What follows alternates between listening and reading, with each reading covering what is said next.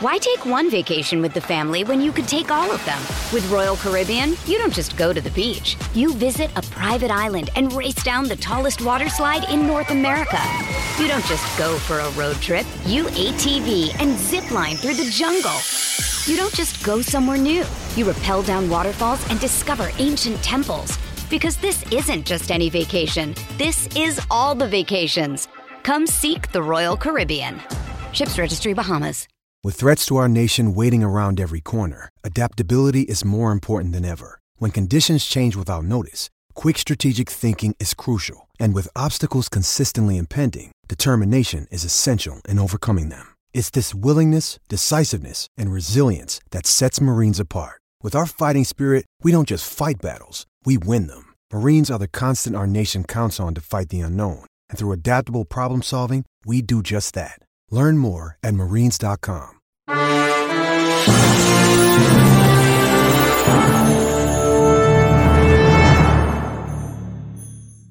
Welcome, Pewter Report readers, viewers, and listeners to a brand new edition of the Pewter Report podcast, energized by Celsius, the official energy drink of pewterreport.com. It is a Wednesday edition of the show. We are back at our 4 p.m. time slot because we don't want Bucs fans to wait any longer than they possibly can.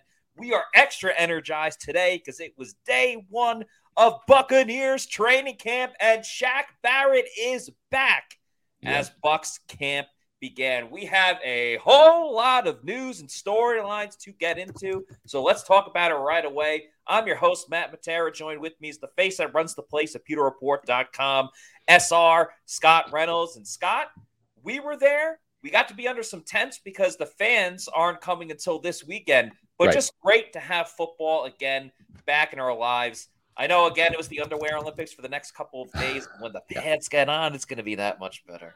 Yeah, you're exactly right. It's 3 more days of OTAs, really, is what it is. It's the first day of training camp. They have this kind of integration period to acclimate the players back from their summer breaks, and and have them kind of get running around in helmets and getting used to that before the pads come on Sunday. So, it's interesting, right?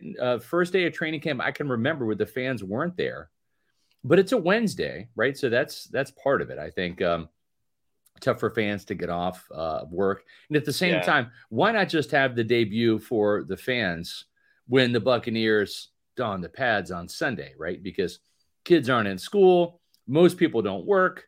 Mm-hmm. We're going to be working on Sunday.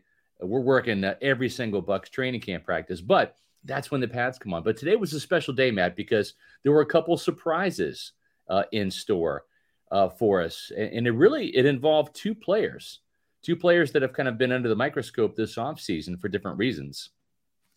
We have Devin White, number 45, Get Live 45, had his helmet on today, and he was raring to go. He practiced, which was a great sign. We talked about it yesterday, and we had hoped that Devin would just take the field and just put the contract, dispute behind him and focus on football, and then to have Shaq Barrett take the field. And Matt, he didn't just take the field. He took the field by storm today. Shaq Barrett was running around like he didn't ever tear that Achilles. It was crazy how fluid and athletic, and there was no hesitation.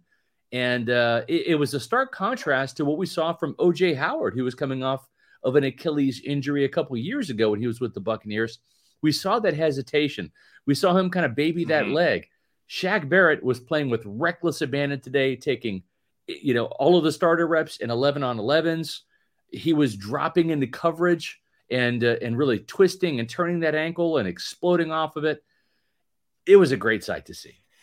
It was all systems go for Shaq Barrett, which was super exciting, super encouraging, given everything that's gone on with Shaq Barrett. Real quick, I'll just start with Devin White. Yeah. And it was good to see him out there as well. It just makes me think a lot more about the initial trade requests and everything like that. I think Devin just let the emotions get the best of him. Yeah. And I think if he would have just thought about it, maybe slept on it, given it 24 hours, right, he would have never requested a trade in the first place. Just kind of felt a lot more like just kind of let his emotions become a little bit too much in the public for everyone. But for Shaq Barrett, It was so interesting because it reminded me right away. If you remember when we had Jose Ramirez, the Bucs rookie outside linebacker that they drafted this year, we had a long conversation with him on the Pewter Report podcast about how outside linebackers, yes, they're going to rush the passer a fair amount, but they also have to drop back in coverage and defend a little bit as well. And so we get to training camp, and after some stretching, you go into some positional drills, and Pewter Report was there to cover it, and we're covering everything: quarterbacks, receivers, cornerbacks, running, everything. And so we're all moving around, and then I go, you know what? I'm going to check out the the D line and the outside linebackers. And right as I get over there, the outside linebackers go into a drill where they are dropping back in coverage. And I thought to myself, I initially thought of that conversation we had with Jose Ramirez, and then I thought, wow, this is really going to test out Shaq Barrett and how he's going to look coming back from that torn Achilles. Well, and it's one of those things, Matt, where it's like, was he going to be held out of that drill? Were they going to kind of, I don't say baby him, but I mean, kind of take baby steps, right? Because Ryan Jensen and Aaron Stinney coming off knee injuries, they were still held out of 11-on-11 team drills. They did individual, but with Shaq, with that type of drill you're talking about, with 11-on-11s, there was no holding back with this guy. Yeah, he was playing the whole time, defense against the offense, vice versa. The individuals running back in coverage, like he wasn't just running in a straight line. He was running furiously, and he was cutting. He was moving in a bunch of different directions. We have the video. Let's just play it so the Pewter people can see, because Shaq was flying. Remember, he's coming off of a torn Achilles that he rehabbed most of last season and the entire offseason. So we'll play it a couple times because it's a quick video.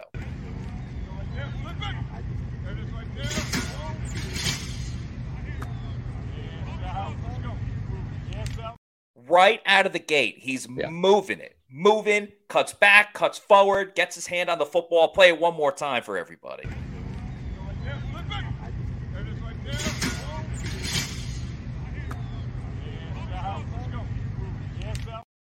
And just a reminder, Shaq is number 7 this year. We didn't get the wrong player. He's number 7. He switched from 58 over to his new number. And sure, first day of training camp, first day of practice. But Scott, we've talked a lot about the uncertainty at outside linebacker, including Shaq Barrett. But if Shaq is looking like he is right now and he's ready to go by week 1, he's not going to need as much of that, downtime to get back into the swing of things in the regular season. He might be ready to go right away. Yeah, and Achilles injuries can be really tough to overcome, right? I mean, it's different than a knee injury, but we've seen even Chris Godwin, right? He was not full go in training camp last year, held out of the preseason. Then his debut was in week 1 in Dallas. And so very encouraging to see Shaq Barrett move the way he did. No limitations, no hesitation, and just decided full bore to go. And we're not allowed to take video and take pictures when the fans aren't there. The media is only allowed to get the first 20, 30 minutes of practice on video and pictures. So we don't have any of the 11-on-11 and the team stuff. Yeah. But, I mean, Shaq was just going right at Tristan Wirfs over and over and over again and having some pretty good rushes. Is he back 100%? I don't think Shaq would say I'm back to where I was as a Pro Bowl double-digit sacker, but he's on a very accelerated path, a path that I didn't think he was going to be on. Matt, I don't want to speak for you, but I don't think that we expected him to make this debut so special today. We thought that maybe, based on Shaq's own words, he was on the Loose Cannons podcast when he said, I'm targeting week 1 to be able to come back. This guy looks like he could play in their first preseason game.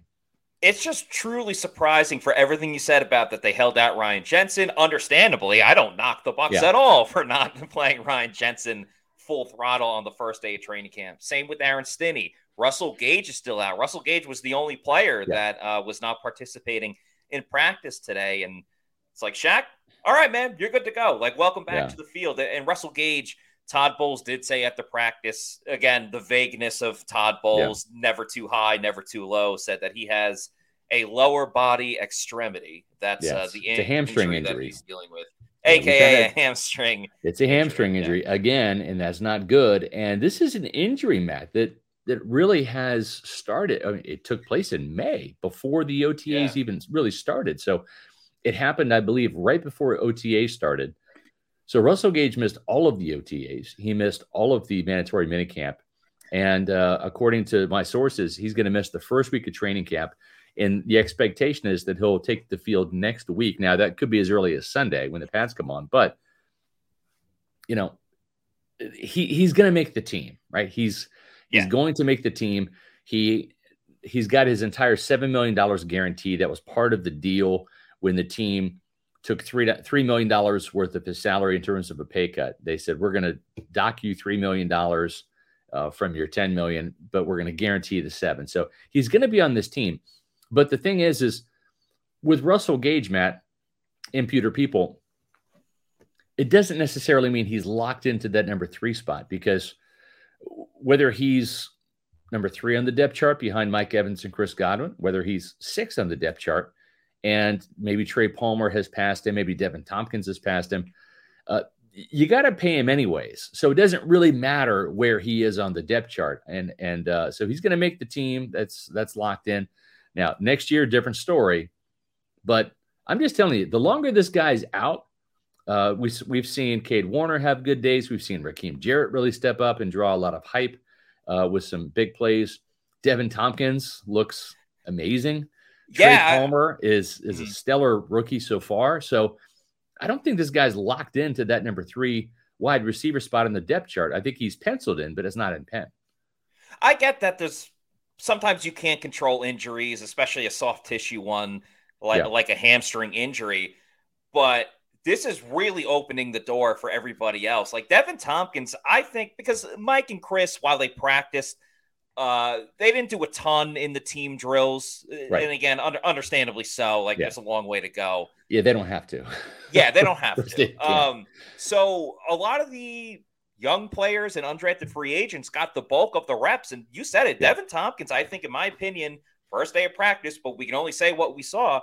Devin Tompkins was probably one of the best receivers out there in practice today. Caught a ball across the middle, immediately showed why he's so elusive, and just agility is off the charts. Raheem Jarrett later in practice had Ryan Neal, who we've talked about a ton, how we have high expectations for Ryan Neal this year. Yeah. Raheem Jarrett had Neal smothered all over him, came with a tight catch in very, very close proximity. But yeah, between Devin Tompkins and Raheem Jarrett, someone is really going to impress that maybe the general public or the national media wouldn't necessarily expect. And these wide receivers are taking advantage of it right away. A lot. I have to get to this comment here just because I'm a Wolverine fan. Yeah. So Callie Buck says that Achilles regenerated like he's Wolverine. That's awesome. I love that. Good stuff. Good analysis for Callie Bucks on Shaq Barrett's Achilles.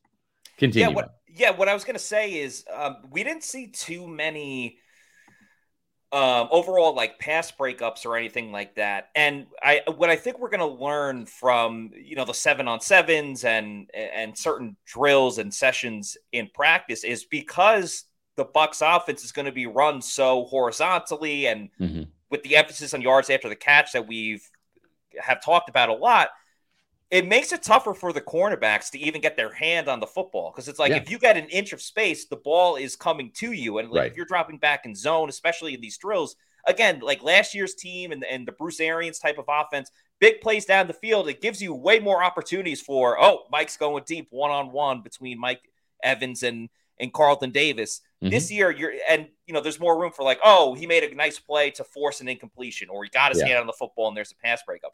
This year, not really going to happen too much. There's maybe one pass breakup during the drills, and unless there's big plays down the field, you're not necessarily going to see that as much. And that's not necessarily a bad thing for the Bucs defense. It's just what the offense is running in front of them. It might be a bad thing for Carlton Davis and Jamel Dean because they already have a tough time holding on to the football. They're going to need as many opportunities as they can. But I think that'll come in droves. And then we saw today, Scott, when the Bucs offense had that opportunity, they took the shot downfield, and they had the big play between Baker Mayfield and Cade Otton. Oh, that was a huge play. I think if not the first, maybe the first or second play of the 11-on-11s early in practice. Kate Otten was open by what, 20 yards? I mean, seriously, like a minimum. No one around Kate Otten, right? And so obviously it's like you don't want to see that if you're on the defense because you had obviously a bust, but it's just a misdirection, right? The play action, waggle. Baker Mayfield was the starter today, and he delivered an absolute bullet down the field to Kate Otten, and it was in stride. Probably a 30, 35-yard gain down the field and just wide open. So it was a good day for Baker Mayfield. I wouldn't say it was great, but it was a good start. No interceptions from either quarterback. That's a good thing for them. But I think it was a good start for Baker. Scott, there was something real quick if you want to expand upon. Leadership-wise, there was something that Baker Mayfield was doing before he even took a snap today. Yeah, I appreciate that, Matt, because I wrote about this in the Bucs Camp Insider, and I also dropped that in the comments, so you can read that article too on pewterreport.com. One of the things that I noticed early on, and we talked about as a Pewter Report staff watching practice, was they start off practice with the calisthenics line, right? And that's just where they do stretching, they do light jogging, and the strength and conditioning coaches are kind of in control. And for 10 minutes, their players are getting warmed up. And to the left, you had all of the red jerseys as the defense. And to the right, you had all of the offensive guys in the white jerseys. There were two guys buried in to the red jerseys that weren't defensive players. And one of those was Baker Mayfield. The other was Rachaad White. Baker Mayfield was nestled in between Vita Vea and Logan Hall. Yeah. He wasn't with any of the offensive players. And I think Rachaad White saw what Baker was doing and said, oh, I'm going to do that too. And it just, to me, that's leadership, because you're not just the leader in the huddle with the 10 other guys that you have on the field. You're not just the leader of the offense in your side of the ball. If you're going to be a quarterback, you're going to be the leader of the entire team. And so Baker Mayfield, in his outreach to get to know these teammates of his and to truly establish himself as a leader, is in there with the defensive lineman. And it's like, that's just part of Baker's DNA. That's natural. He's kind of a tough guy with some swagger. So he has no problem going up in there and saying hi to Vita and Logan Hall and just fitting in with those guys. And like that's why Levante David was singing Baker Mayfield's praises the other day about really winning over the locker room and just being one of the guys. And that's what Baker has been. Whether you like him or not, I'm telling you, folks, if you don't like Baker Mayfield, he's going to win you over. Now, if he throws a bunch of picks, you have every right to hate the guy. Yeah. But I think he's more humble now than he was in Cleveland. He's had his comeuppance. He was the face of the franchise. And then, boom, he's traded to Carolina. Then, boom, he's cut and he's with the Rams. Then, boom, he's in Tampa. So the guy's been on 4 teams in one calendar year, but he has done everything right. He's made all the right moves here in Tampa so far. And we'll see if that continues on the field. But in the locker room, and in situations like this, Baker Mayfield is asserting himself as QB1. If anyone knows how to meet new people, it's Baker Mayfield, with all the different teams he's played on over the last year and a half. Yeah, it's interesting to talk about, because Todd Bowles spoke on this a little bit, just the overall leadership. Like, does the quarterback have to be a leader? Because you heard Chris Godwin talk about it, Levante David. Very much so. And it's not a divide between the teammates or anything like that. But there's clearly 2 different types of personalities and leadership qualities when it comes to Baker Mayfield and Kyle Trask. And neither one is wrong by any means, because they're not fighting with teammates or anything of that matter. But it very much feels like that the players are gravitating towards Baker a little bit more. And that's a little surprising, considering Kyle Trask has been in the room the last 2 years. He's got a head start, right? He has a head start. And, new offensive side, just person to person, teammate to teammate chemistry. Kyle Trask should have way more of an advantage in that sense. But Todd Bowles was kind of asked about if it's concerning that Kyle Trask isn't as fiery and rah-rah as Baker Mayfield is. And Bowles wasn't actually concerned about that. He said, like, anyone can really be a leader on this team. So let's get this video real quick of Bowles talking about quarterback leadership. Yep. Or can you lead from a kind of more of a quieter place the way Trask does? Not all the time. I mean, leadership on offense can come from the O-line, the receivers, or the running back. The quarterback naturally, because he's a signal caller and talks a lot and tells everybody what to do, has to have some type of leadership skills, and Kyle has that as well as Baker. Kyle's very vocal when he needs to be. I mean, he comes across as quiet, but he's very loud on the field. He's very confident in what he's doing, and we like the way he leads it, and we like the way Baker leads it. Now, Bowles says... a different style, you know. I was going to say, because Bowles says that Kyle is vocal when he needs to be, not that, like, he wants to be vocal. So, right. I don't know. I don't know, just an interesting way of looking at it for sure. Yeah, Brian Greasy was not a rah-rah guy. Brad Johnson was not a rah-rah guy. Jeff Garcia was a rah-rah guy. Yeah. Tom Brady was a rah-rah guy. Jameis Winston was a rah-rah guy. So just because you talk a lot and you're really vocal doesn't mean you're going to be great. I mean, Jameis Winston, for example, or it means that you might be great, like Tom Brady. So, but there's it's just one element of leadership. At the end of the day, the only thing the guys care about in that huddle is, are we getting first downs and, more importantly, touchdowns? And that's the guy they're going to follow. It's talk is cheap. If you can walk the walk as well as talk the talk, then even better. But I've seen in my near 3 decades of covering this team, there can be different leadership styles. Brad Johnson was just one of those kind of quiet, ho-hum guys, kind of like Kyle Trask. And it worked because there were some big personalities on this team at the time. Warren Sapp on defense, Keyshawn Johnson on offense. And he just played his part and did his role. And that's what Kyle Trask is kind of like. So we'll see. If Baker Mayfield throws more interceptions than Kyle, it doesn't matter. They're going to go with the quiet guy who's not throwing picks. So it's not the deciding factor, but it is one of the factors that Baker does have an advantage on, I think. You want to talk the talk, you got to walk the walk. And if you're going to drink the drink, we would all be drinking Celsius Energy Drinks, the official sponsor of the Pewter Report podcast. Make sure you check out their newest flavor, the Cosmic Vibe. It's a sparkling fruit punch. Absolutely delicious. Also can't go wrong with many of their other flavors, or I should say all of their other flavors, whether it's the sparkling lemon lime. Hey, it's Kaylee Cuoco for Priceline. Ready to go to your happy place for a happy price? Well, why didn't you say so? Just download the Priceline app right now and save up to 60% on hotels. So whether it's Cousin Kevin's Kazoo Concert in Kansas City, go Kevin, or Becky's Bachelorette Bash in Bermuda, you never have to miss a trip ever again. So download the Priceline app today. Your savings are waiting. Go to your happy place for a happy price. Go to your happy price, Priceline. The Oasis Vibe, one of their newer, not the newest, but one of their newer drinking it right now. Flavors they got out there. Arctic Vibe, Peach Vibe, Tropical Vibe, absolutely love. I'm actually drinking the strawberry lemonade right now, so I'm a big fan. No sugar, no post-energy drink crash or jitters that you might get with another product out there. If you need to know where to go get a Celsius, go to the store locator on the Celsius website, punch in your address, and it'll show you the closest geographical location to go pick one up at your local Walmart, Target, convenience store, or your bodega.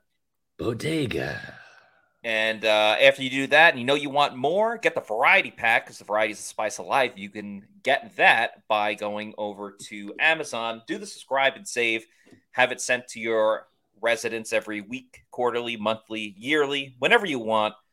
Just make sure Celsius is your number one pick when you are drinking an energy drink. Celsius, the official sponsor of the Pewter Report podcast. And the thing is, too, they have a peach mango green tea. They've got a couple of green teas. So if you're not big into sparkling drinks, they have some that are green tea infused. So that's not my jam. I'm drinking the Oasis Vibe right here. This is one of my absolute favorites. This is Celsius number 2 for me today because I didn't get a lot of sleep last night. I'm not saying I was like excited for training camp, but I was kind of excited for training camp. So I didn't sleep that good last night. I got up like at 6 this morning, had an orange, and then this is my afternoon drink, the Oasis Vibe, sparkling prickly pear and lime. So very good flavor. Very good for sure. Scott, there was a Oh, here's one thing. Here's one thing I want to do with everybody. So tomorrow is Thursday, right? It's Friday Junior. Okay. So if you're watching this Pewter Report podcast sometime tomorrow morning, doesn't have to be crack of dawn, 6, 7, 8 o'clock, whatever. It can be 9, 10, whatever. I want all the Pewter people, because Celsius, they get a kick out of seeing people take pictures of Celsius, tagging Celsius Official on Twitter, tagging Pewter Report. So I would love for Thursday, which I call Friday Junior. Thursday morning, tomorrow morning, take a picture of Celsius, post it on Twitter, tag Celsius Official. That's their Twitter handle. Tag Pewter Report, and with the @ symbol, and let us know what flavor you're drinking. I'm just curious to see. I'd love to see all the different kind of flavors, because there's so many flavors now. We talk about it all the time, Matt. They come out with new ones. I was talking with Brad Idzig today about Celsius. Like, he comes up to me. He's like, I said, "Hey, thanks for joining the Pewter Report podcast this summer." He's like, "I had a blast, man." He's like, "I'm still drinking Celsius." I'm like, "I know you are." Oh yeah. How could you not? So do that tomorrow. Hit our Twitter feed with what flavor you're starting your day with tomorrow. I'm curious. We will retweet you. You tag us. We Yes. make sure we retweet you. You'll end up on Pewter Report's Twitter and social media, which obviously is always fun as well, because we love interacting with the Pewter people. Yep, exactly. Grizz says, "I roll out of bed at 11 a.m. and don't for Celsius to get my day started." That's a heck of a way to start your day. And Rack of Tits 69 says, "I guzzle Celsius every day." That's fantastic. Appreciate that. I only know about Celsius because of Pewter Report. That's awesome. We appreciate that. Scott, there was a rookie that immediately stood out today and got the attention of all of us at Buccaneers training camp today. And that was our training camp diary defensive lineman, of course, Kalijah Cansey. I mean, if you blinked, you may have missed Kalijah Cansey and what he was doing on the defensive line today. Yeah, it's funny. I texted Todd Bowles after practice, and I said, Dave Canales needs to start charging Kalijah Cansey rent for living in the backfield, because he was in the backfield so many times today, and I got the LOL from Bowles. But, I mean, I have not seen that much backfield penetration by any defensive lineman on a consistent basis. Now, he wasn't wrapping up. He wasn't, always at the point of attack, but he was consistently just getting into the backfield. And that's a good sign. Now, let's reserve hype a little bit, because there's no pads on, right? So it's a little bit easier. Sunday, when the pads come on, we'll see exactly what Kalijah Cansey can do. But I was watching him, I don't know, after the 4th or 5th time he got the backfield mat, I'm like, okay, I'm going to watch this guy's get off, because he's obviously making plays. But he was taking advantage of one-on-ones and beating his man. He was beating double teams. Surprisingly, he wasn't just situated as the 3 technique in the B gap, getting that one-on-one in the weak side shoulder of the inside or outside shoulder of the guard. What he was doing sometimes was he was on the strong side, and Vita Vea was on the weak side, and he was still beating double teams on the tight end side. So I was pretty impressed with this first start by Kalijah Cansey. And as you mentioned, Matt, Kalijah Cansey is our training camp diary rookie this year on the defensive side. And I spoke with Tristan Wirfs, who is going to be our offensive player for the Bucs diary, Bucs training camp diary. That's going to be on Pewter Report tomorrow. Tristan had some fantastic things to say. He talked about his battles with Shaq Barrett today, as well as what he did this summer, and some really impressive weightlifting numbers that he and Luke Gedeke put up this summer. And he said Luke was lifting stride for stride with Tristan in terms of bench press, squats, all that stuff. So I know Luke Gedeke goes by Luke the Lifter. That's like his moniker. And Tristan looks bigger than Luke does, right, Matt? Yeah, which is scary to think. But pound for pound, strength for strength, Luke is just as strong as Tristan, which is crazy.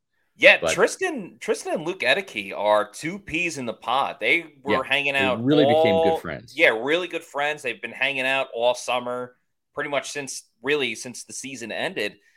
And I think that's great. I mean, obviously, who doesn't love a great friendship? But I think it's great in particular for Luke Goedeke because Tristan Wirfs is already a star when it comes to offensive linemen and a star in Tampa. And we all know what happened with Luke Goedeke his first year. It didn't really go that well. And obviously, not every Bucs fan is in love with him. So to have someone in his corner, let alone the best offensive tackle on the team and one of the best offensive tackles in the league, and now he's playing the same position as Tristan, that's only going to go leaps and bounds fantastic for Luke Goedeke in that situation. And to go back to Kalijah Kancey again real quick, not only was he making move after move into the backfield, it wasn't just like it was in one session. Like the Bucs obviously break things up. They go 11 on 11 and then 7 on 7s and back to it and red zone and all these different things.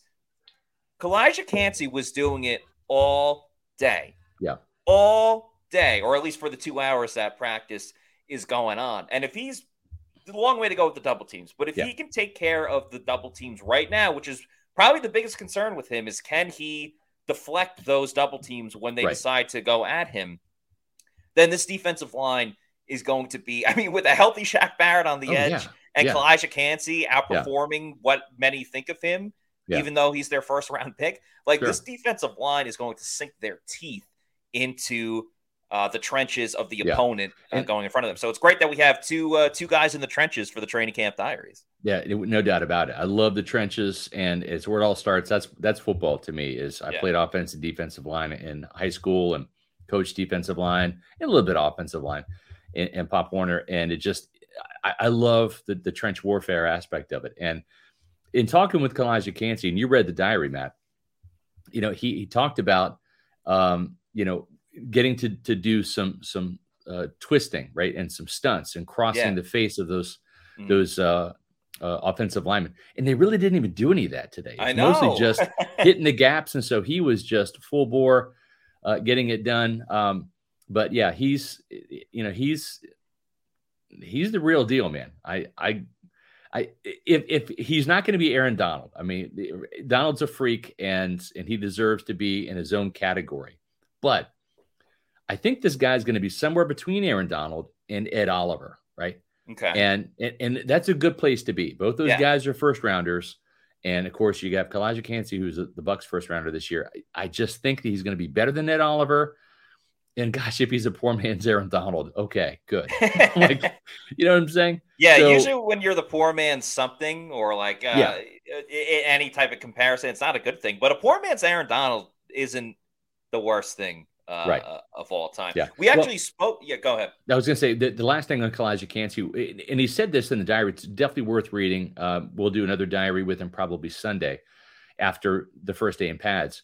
But he said that he really has the benefit of going up against Matt Filer, who's a mountain of a man, 6'6", 330 pounds, right? Doesn't get much taller than him. Yeah. I mean, he's just a huge guy that just engulfs you, right? So he's a massive guy at left guard. And then he's got Cody Mauch, who's a very athletic, 6'5", 305 pound, more of a quicker, agile, athletic, kind of nasty guard. So he has two really good different looks to be able to get ready for the NFL season in-house already. So and then you throw in like Nick Leverett, right? Who's more his size, who's very scrappy, a good technician. There's a lot of different types of guards on this Buccaneer team that he is going to be getting a lot of good looks from. So when he goes up against another team, when he goes up against Minnesota in week 1 on game days, he's going to be able to have been through the full gambit of size and speed and athleticism and strength from different types of offensive linemen in Tampa. And I think that's really going to prepare him for the season well. Yeah, that's a tremendous point, Scott, that the Bucs offensive line comes in all different shapes and sizes. Even like Robert Hainsey, who was a starter last year because of Ryan Jensen's injury, going to be the top backup this year. But even he put on a lot more weight. But we actually spoke to Kalijah Kancey yesterday, and the title of the training camp diary and what Kalijah talked about a lot was that this defense, specifically the scheme, fits him like a glove. So we asked him about that as well when we got to talk to him, and this was his response. In our defense, we do a lot of movement, and that's something that I came from doing it in college. where I'm able to move laterals across the offensive lineman's face because of my speed. I'm able to beat guys across the face, go outside, inside, and that's something that we do here that's similar to what I did in college. Just me being able to move around. Yeah, I remember last year, Scott, one of the things we were hyping up and getting excited about was that the defensive line, because before that they had Ndamukong Suh, who was good in his own right, but wasn't exactly the speed type of guy, that they never ran like stunts and different type of things like that. And they implemented it last season, but it kind of didn't always work because Akeem Hicks got injured a fair amount, and you need the right guys to do it. This is part 2 of the stunts and twists and everything like that. And now you got someone that excels in it with Elijah Cansey. And again, it's more things that the Bucs defense hadn't been doing previously. Yeah. And we're still a really damn good defense. And now they're just adding another layer to the confusion and the chaos that is an offense trying to understand what Todd Bowles is going to scheme up. That's right. And we talked about Will Golston coming back. Coming off a season where he had 0 sacks, he had 4.5, 2 years ago in 2021. But now it's going to be Elijah Cansey and Logan Hall, who has gotten bigger. That's Logan Hall now, folks. He looks like a man. I'm not saying he looked like a boy last year, but it's like everyone's cutting their hair this year. Logan Hall cut his hair. Vita Vea cut his hair. Tristan Wirfs got a haircut as well. So the Bucs mean business this year. They're looking tight. But the thing with Logan Hall is he's kind of reshaped his body a little bit, and he's stronger, more physical, and closer to 300 pounds. So and of course he's still very athletic, not as fast, not as athletic as Elijah Cansey, but still head and shoulders in terms of quickness and athleticism and agility, better than Akeem Hicks, better than a Will Golston, better than an Ndamukong Suh, better than a Raheem Nunez-Roches. So he and Elijah Cansey have a chance to really be an athletic 1-2 punch on this Bucs defensive line. And it kind of reminds me a little bit of the Monty Kiffin days back when the Bucs had a very quick, undersized defensive front. Sometimes you can stop the run before it starts with those tackles for loss, the backfield penetration. But if you don't, it can be a long day at the office. We've seen those Buccaneer teams of yesteryear with Brad Culpepper playing nose tackle at 275, Sapp at about 300. Sometimes if you just can't stop the run, it can be for a long day. It can make for a long day because you just don't have the size to hold up. But as we've seen over the last couple of years, as this Todd Bowles defense has slipped a little bit in the run game, Matt, it's because teams are getting to the outside and those bigger defensive tackles there. They're just not even running and testing the middle. They're just hitting the outside and trying to make those defensive linemen play chase, and they lose their gap integrity because they're not fast enough to get out there and chase the ball in a zone scheme. And they've been susceptible to giving up some big runs on the perimeter. So now you've got a guy like Elijah Cansey who can go sideline to sideline as a defensive tackle, not just your linebackers, but a defensive tackle. Logan Hall the same way. So it really has changed the ball game for Todd Bowles up front, not just rushing the passer, getting the penetration, but having the speed to counter some of those zone schemes that get you going sideline to sideline, where all of a sudden, you're trying to get upfield. Now all of a sudden your gap just moved over a couple feet, and you got to run and fit that gap now. Right.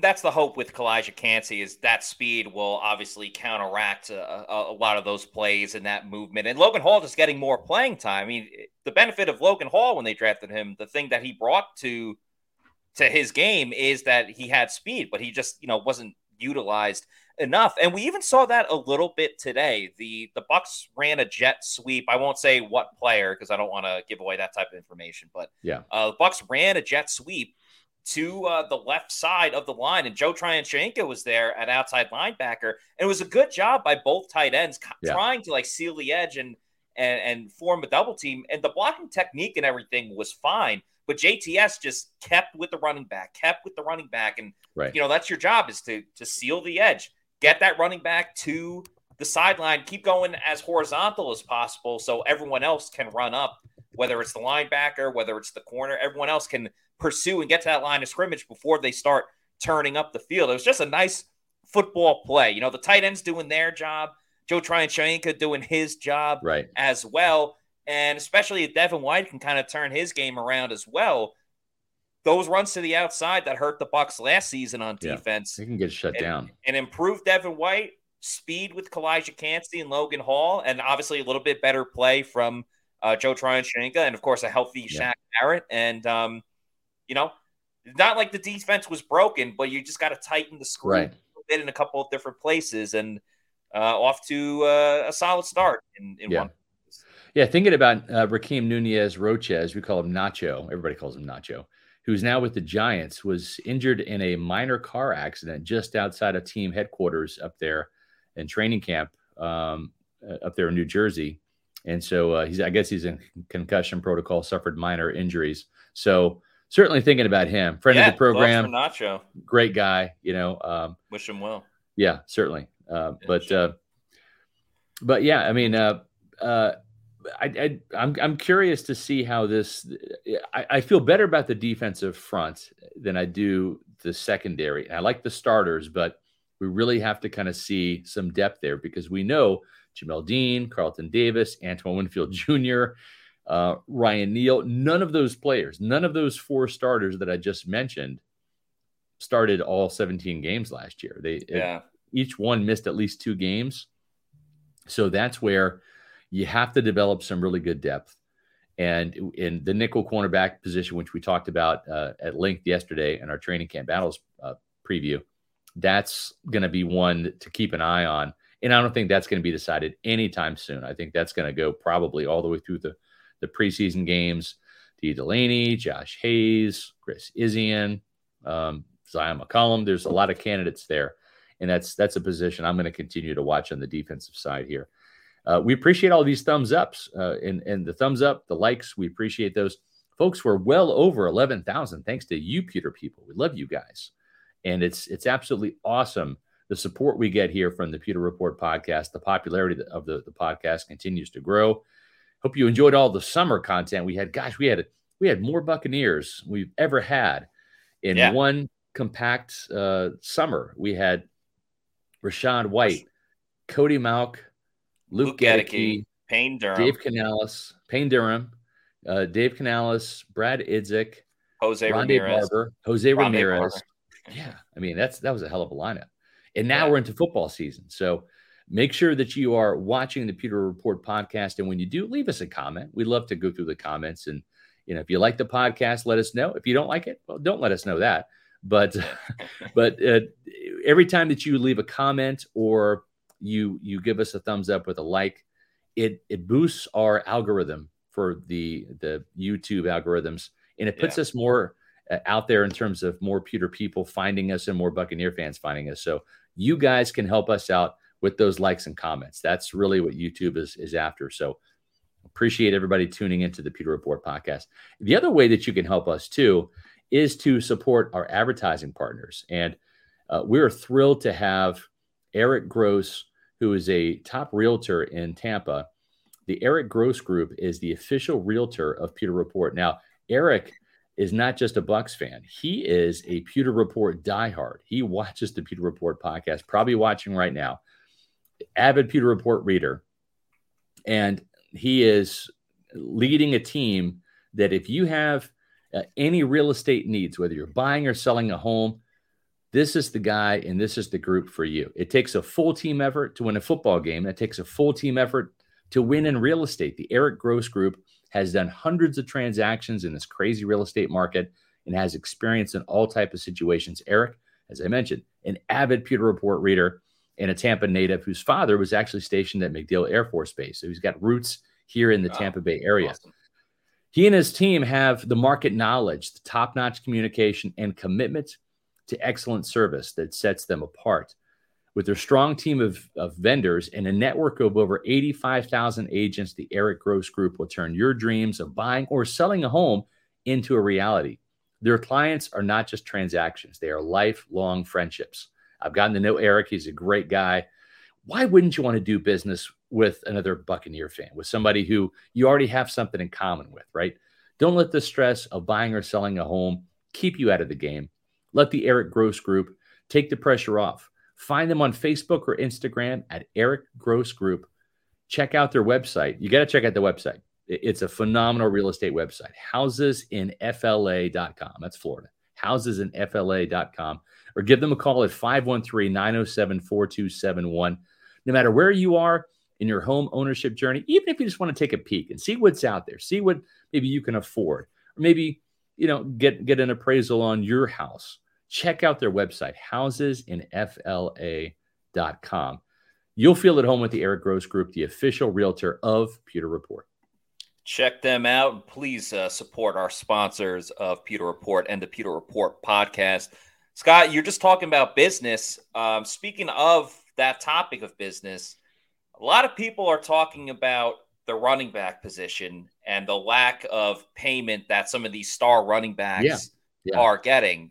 We spoke to Rachaad White today. Again, the media darling of the Buccaneers. Anywhere you look, Rachaad White is doing an interview somewhere. But this one's a little closer to home because Rachaad is a running back. And he's obviously only going into his second year, so he's not at that level of getting the big payday that Saquon Barkley and Josh Jacobs are both. Why take one vacation with the family when you could take all of them? With Royal Caribbean, you don't just go to the beach. You visit a private island and race down the tallest water slide in North America. You don't just go for a road trip. You ATV and zip line through the jungle. You don't just go somewhere new. You rappel down waterfalls and discover ancient temples. Because this isn't just any vacation. This is all the vacations. Come seek the Royal Caribbean. Ships Registry, Bahamas. Looking for, Saquon just signed his 1-year deal. But I thought it was a really interesting perspective from Rachaad because he understands that I just got to focus on me right now and I'll worry about the money when it comes later. But he could also sympathize with those players at the same time. So he had a really interesting take on the whole thing. We're going to play this video from Rachaad and his thoughts on the topic of the running back, which has kind of swept the NFL world. Honestly, it just, I have a lot to go out there and prove and got to prove. So, it ain't really affected me, obviously. So, I of course feel bad and feel sorry. Of course, for guys Saquon, things like that, I always felt the best player on whatever team should get paid. You're one of the best players in the league, so of course, but, it's just kind of, it's tough. You can't, I don't know how to really explain it, but I just kind of focus on me, my job, and what I'm trying to go out there and do for the team this season and for Bucs. Oh, yeah, for sure. I can sympathize with them and things like that, of course, because then, of course you wonder if you go out there and put some years together, will you get paid? But at the end of the day, as I see Saquon just take that deal, and that's how I am. You see he loves football. He wanted to play. And that's a great thing to have because, at the end of the day, I think he go out there and play and things like that. He going to get an opportunity somewhere. So, do you think that there's kind of an overall misunderstanding on just how vast the role of a running back is and all the different responsibilities you have? Yeah, it's just tough because I don't really look too deeply into it. For me, I'm kind of a simple guy, so it's just what I understand too, what they were saying, I believe it's true. So, okay, you can do all this Pro Bowls, all pro, things like that, but when we pay you the money, we paying you for what you can bring to us these next, whatever, how long the deal is, few years. So, certain things I understand, but it's just for me, the biggest thing to me, I'm simple. So it's is that guy the best? Is he the best player? Is he one of the best players on the team?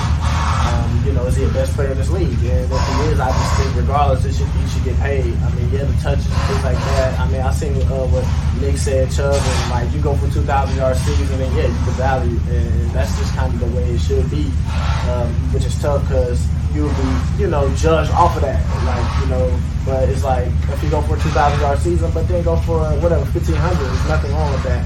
I remember I was watching something because I do the study, Chris Johnson, things like that. I said he went for the 2,000-yard season, but then the next year he had 1,400. So you see things like that, but at the end of the day, it's if he one of the best players on the team, he should be paid.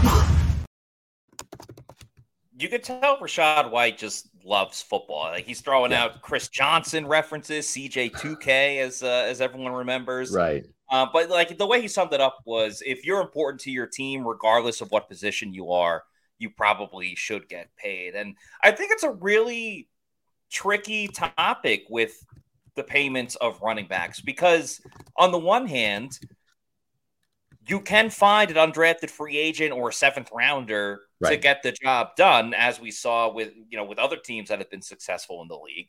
But on the other hand, it's a really bad and disparaging look when, like, with all due respect to this position, but when kickers are getting paid more than running backs. So I don't really know what the answer is, but I do feel like running backs should kind of get their due one way or another. I don't know what that answer is, but I definitely feel bad for running backs. I'm not going to lie. Yeah, the thing is when you look at all of the offensive positions, now granted, quarterbacks sometimes they're in a very injury-prone position, right? Like when you're getting ready to launch the ball. If you've watched The Quarterback on Netflix, you saw Kirk Cousins, right? He throws the ball, the rib cage is exposed, and he gets drilled, right? And then planted into the ground. So quarterbacks aside, tight ends, wide receivers, they catch the ball. They might have, one or two guys tackle them, whatever. I mean, we've seen Chris Godwin get, his knee taken out. So it can be brutal anywhere on the field. When you're a running back, you're getting the ball behind the line of scrimmage, right? There are 11 guys on the defense that are keying on you and flowing to the ball. So no position takes a pounding more than running backs. And that's good, and that's also bad. It's good for running backs because, they're an important part of the game still and today, even though it's been more of a passing league with the rule changes. The running game, I think, is enjoying a little bit of a renaissance. A little bit, yeah. At the same time, though, it takes a beating. It takes a pounding. And you have receivers that can still maintain greatness into their 30s. You don't see that with running backs, right? Adrian Peterson getting 30 or, getting 1,000 yards at age 32 or something, that's kind of rare. So it's tough. I love running backs. I love the running game. It's a sentimental thing. John Riggins, when I grew up a Washington Redskins fan, that he was my idol, right? And so I understand that. At the same time, I have to look at the modern day NFL, and running back is kind of a plug and play position. And Dave Canales in Seattle, they know that better than anyone. Yeah, he proved it. They spent a first round pick on Rashad Penny, but they've had a 1,000-yard rusher with Chris Carson, the 7th round pick. You had Thomas Rawls come in as an undrafted free agent and get, I think, 800 yards and lead the team in rushing one year. So it's a tough situation for running backs. I can see and understand both sides of it. I do wonder for, people like kids going into high school or the first couple of years of high school, and they think they have the talent to make it at the college football level. I'm curious, like, how many go, oh, I don't want to play running back. Like, you have no shot in the NFL if you go in as a running back because your career is going to be so short versus I'll just play wide receiver. And even if I'm fourth string wide receiver, I could play 15 years in the NFL. I am curious about the youth of our country in terms of football, what type of ramifications that will have on it. Yeah. And that's another thing too, is that's why you're not seeing a lot of great defensive tackles. There used to be a ton of really good athletic defensive tackles in the NFL. And now edge rusher is well, yeah. And I've had conversations with Jason Light. He says, he said what they're doing is if you're athletic and you're a big guy, boom, they're putting you at offensive tackle, right? Yeah, they're just plucking you, and all of a sudden you're on the offensive side of the ball, and those guys get paid, right? So Tristan Wirfs going to make an absolute ton of money when he cashes in, but that's kind of why you don't see as many dominant defensive tackles in the NFL anymore. The 6'5", 320-pound guys, they're becoming offensive tackles. They're not defensive tackles anymore. So you've got a couple here and there. The Georgia guys, they've had a couple. Kalijah Kancey, undersized. He wasn't going to play offensive tackle, but on Georgia, are they going to win the national championship again this year?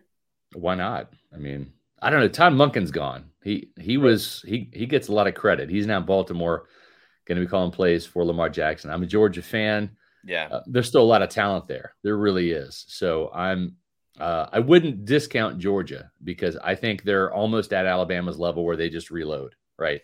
And they still have quite a few.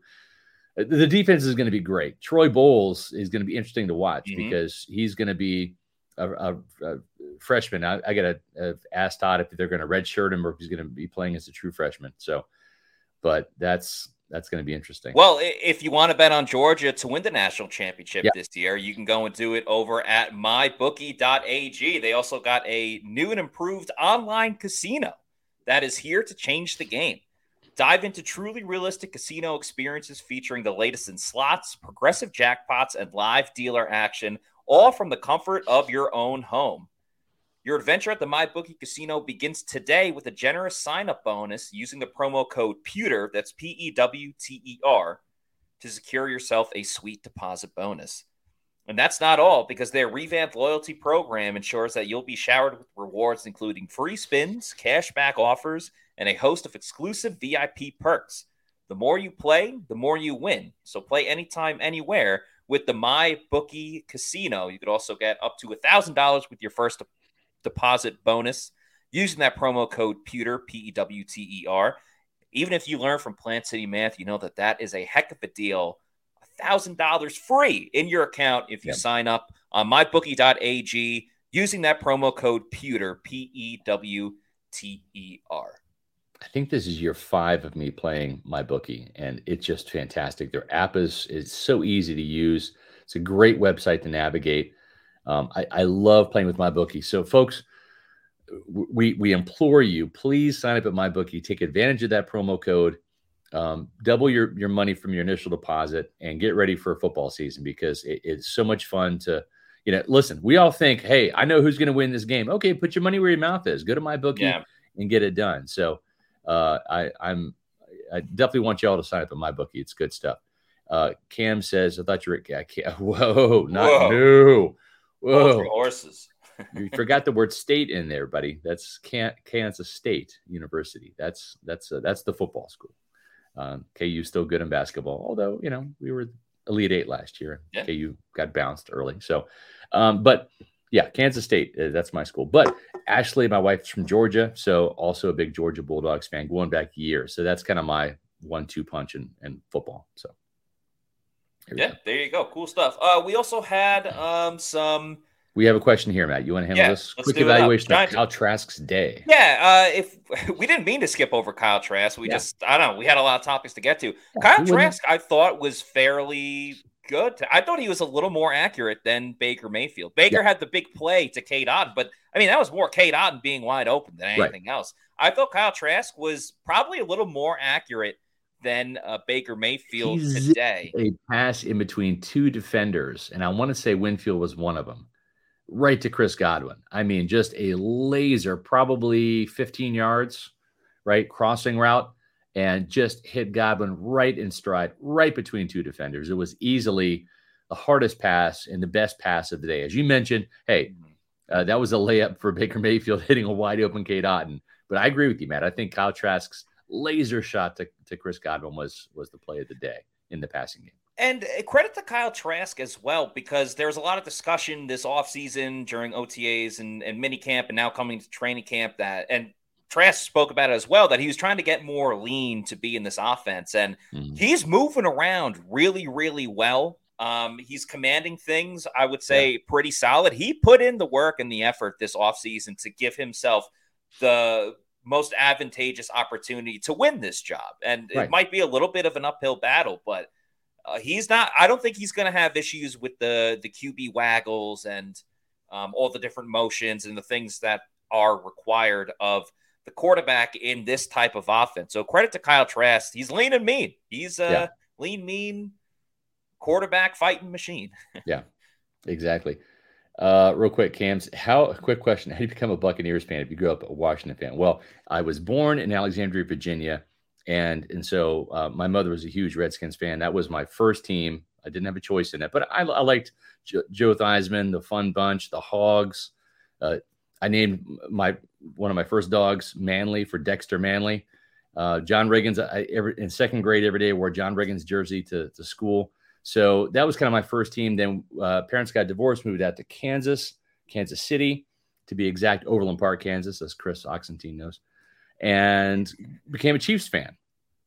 It's funny because the Chiefs team I watched, Marty Schottenheimer was the head coach, Bill Cowher's the defensive coordinator, Bruce Arians was the running backs coach, Tony Dungy was the defensive backs coach, Albert Lewis was one of the cornerbacks. The other cornerback was Kevin Ross, who's now the Bucs defensive coach.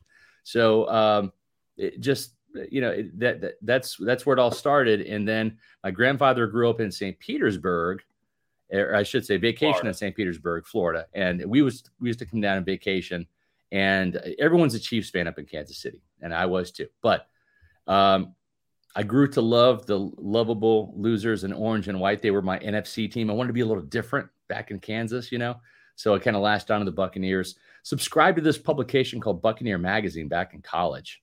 And that's where it all started for me. So that's how I became the publisher of now Pewter Report. It was Buccaneer Magazine back in the day, but that's how it started. I started off as a subscriber, and we don't have subscriptions anymore, but we do have a website you can visit, right, Matt?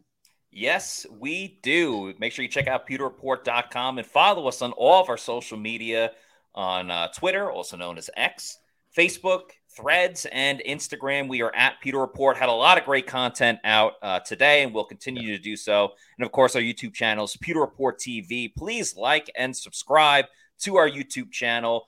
Again, more and more content every single day with the podcast and various clips, which you're going to see a lot more now because training camp has started. We have one up of Shaq Barrett that we played on the show today. And we're going to talk way more about training camp over the next month or so, tomorrow at 4 p.m. So for Scott Reynolds, I'm Matt Matera saying thank you, everybody, for watching. And we'll see you tomorrow at 4 for another edition of the Pewter Report podcast. Out. Shaq is back. Shaq is back. Shaq is back.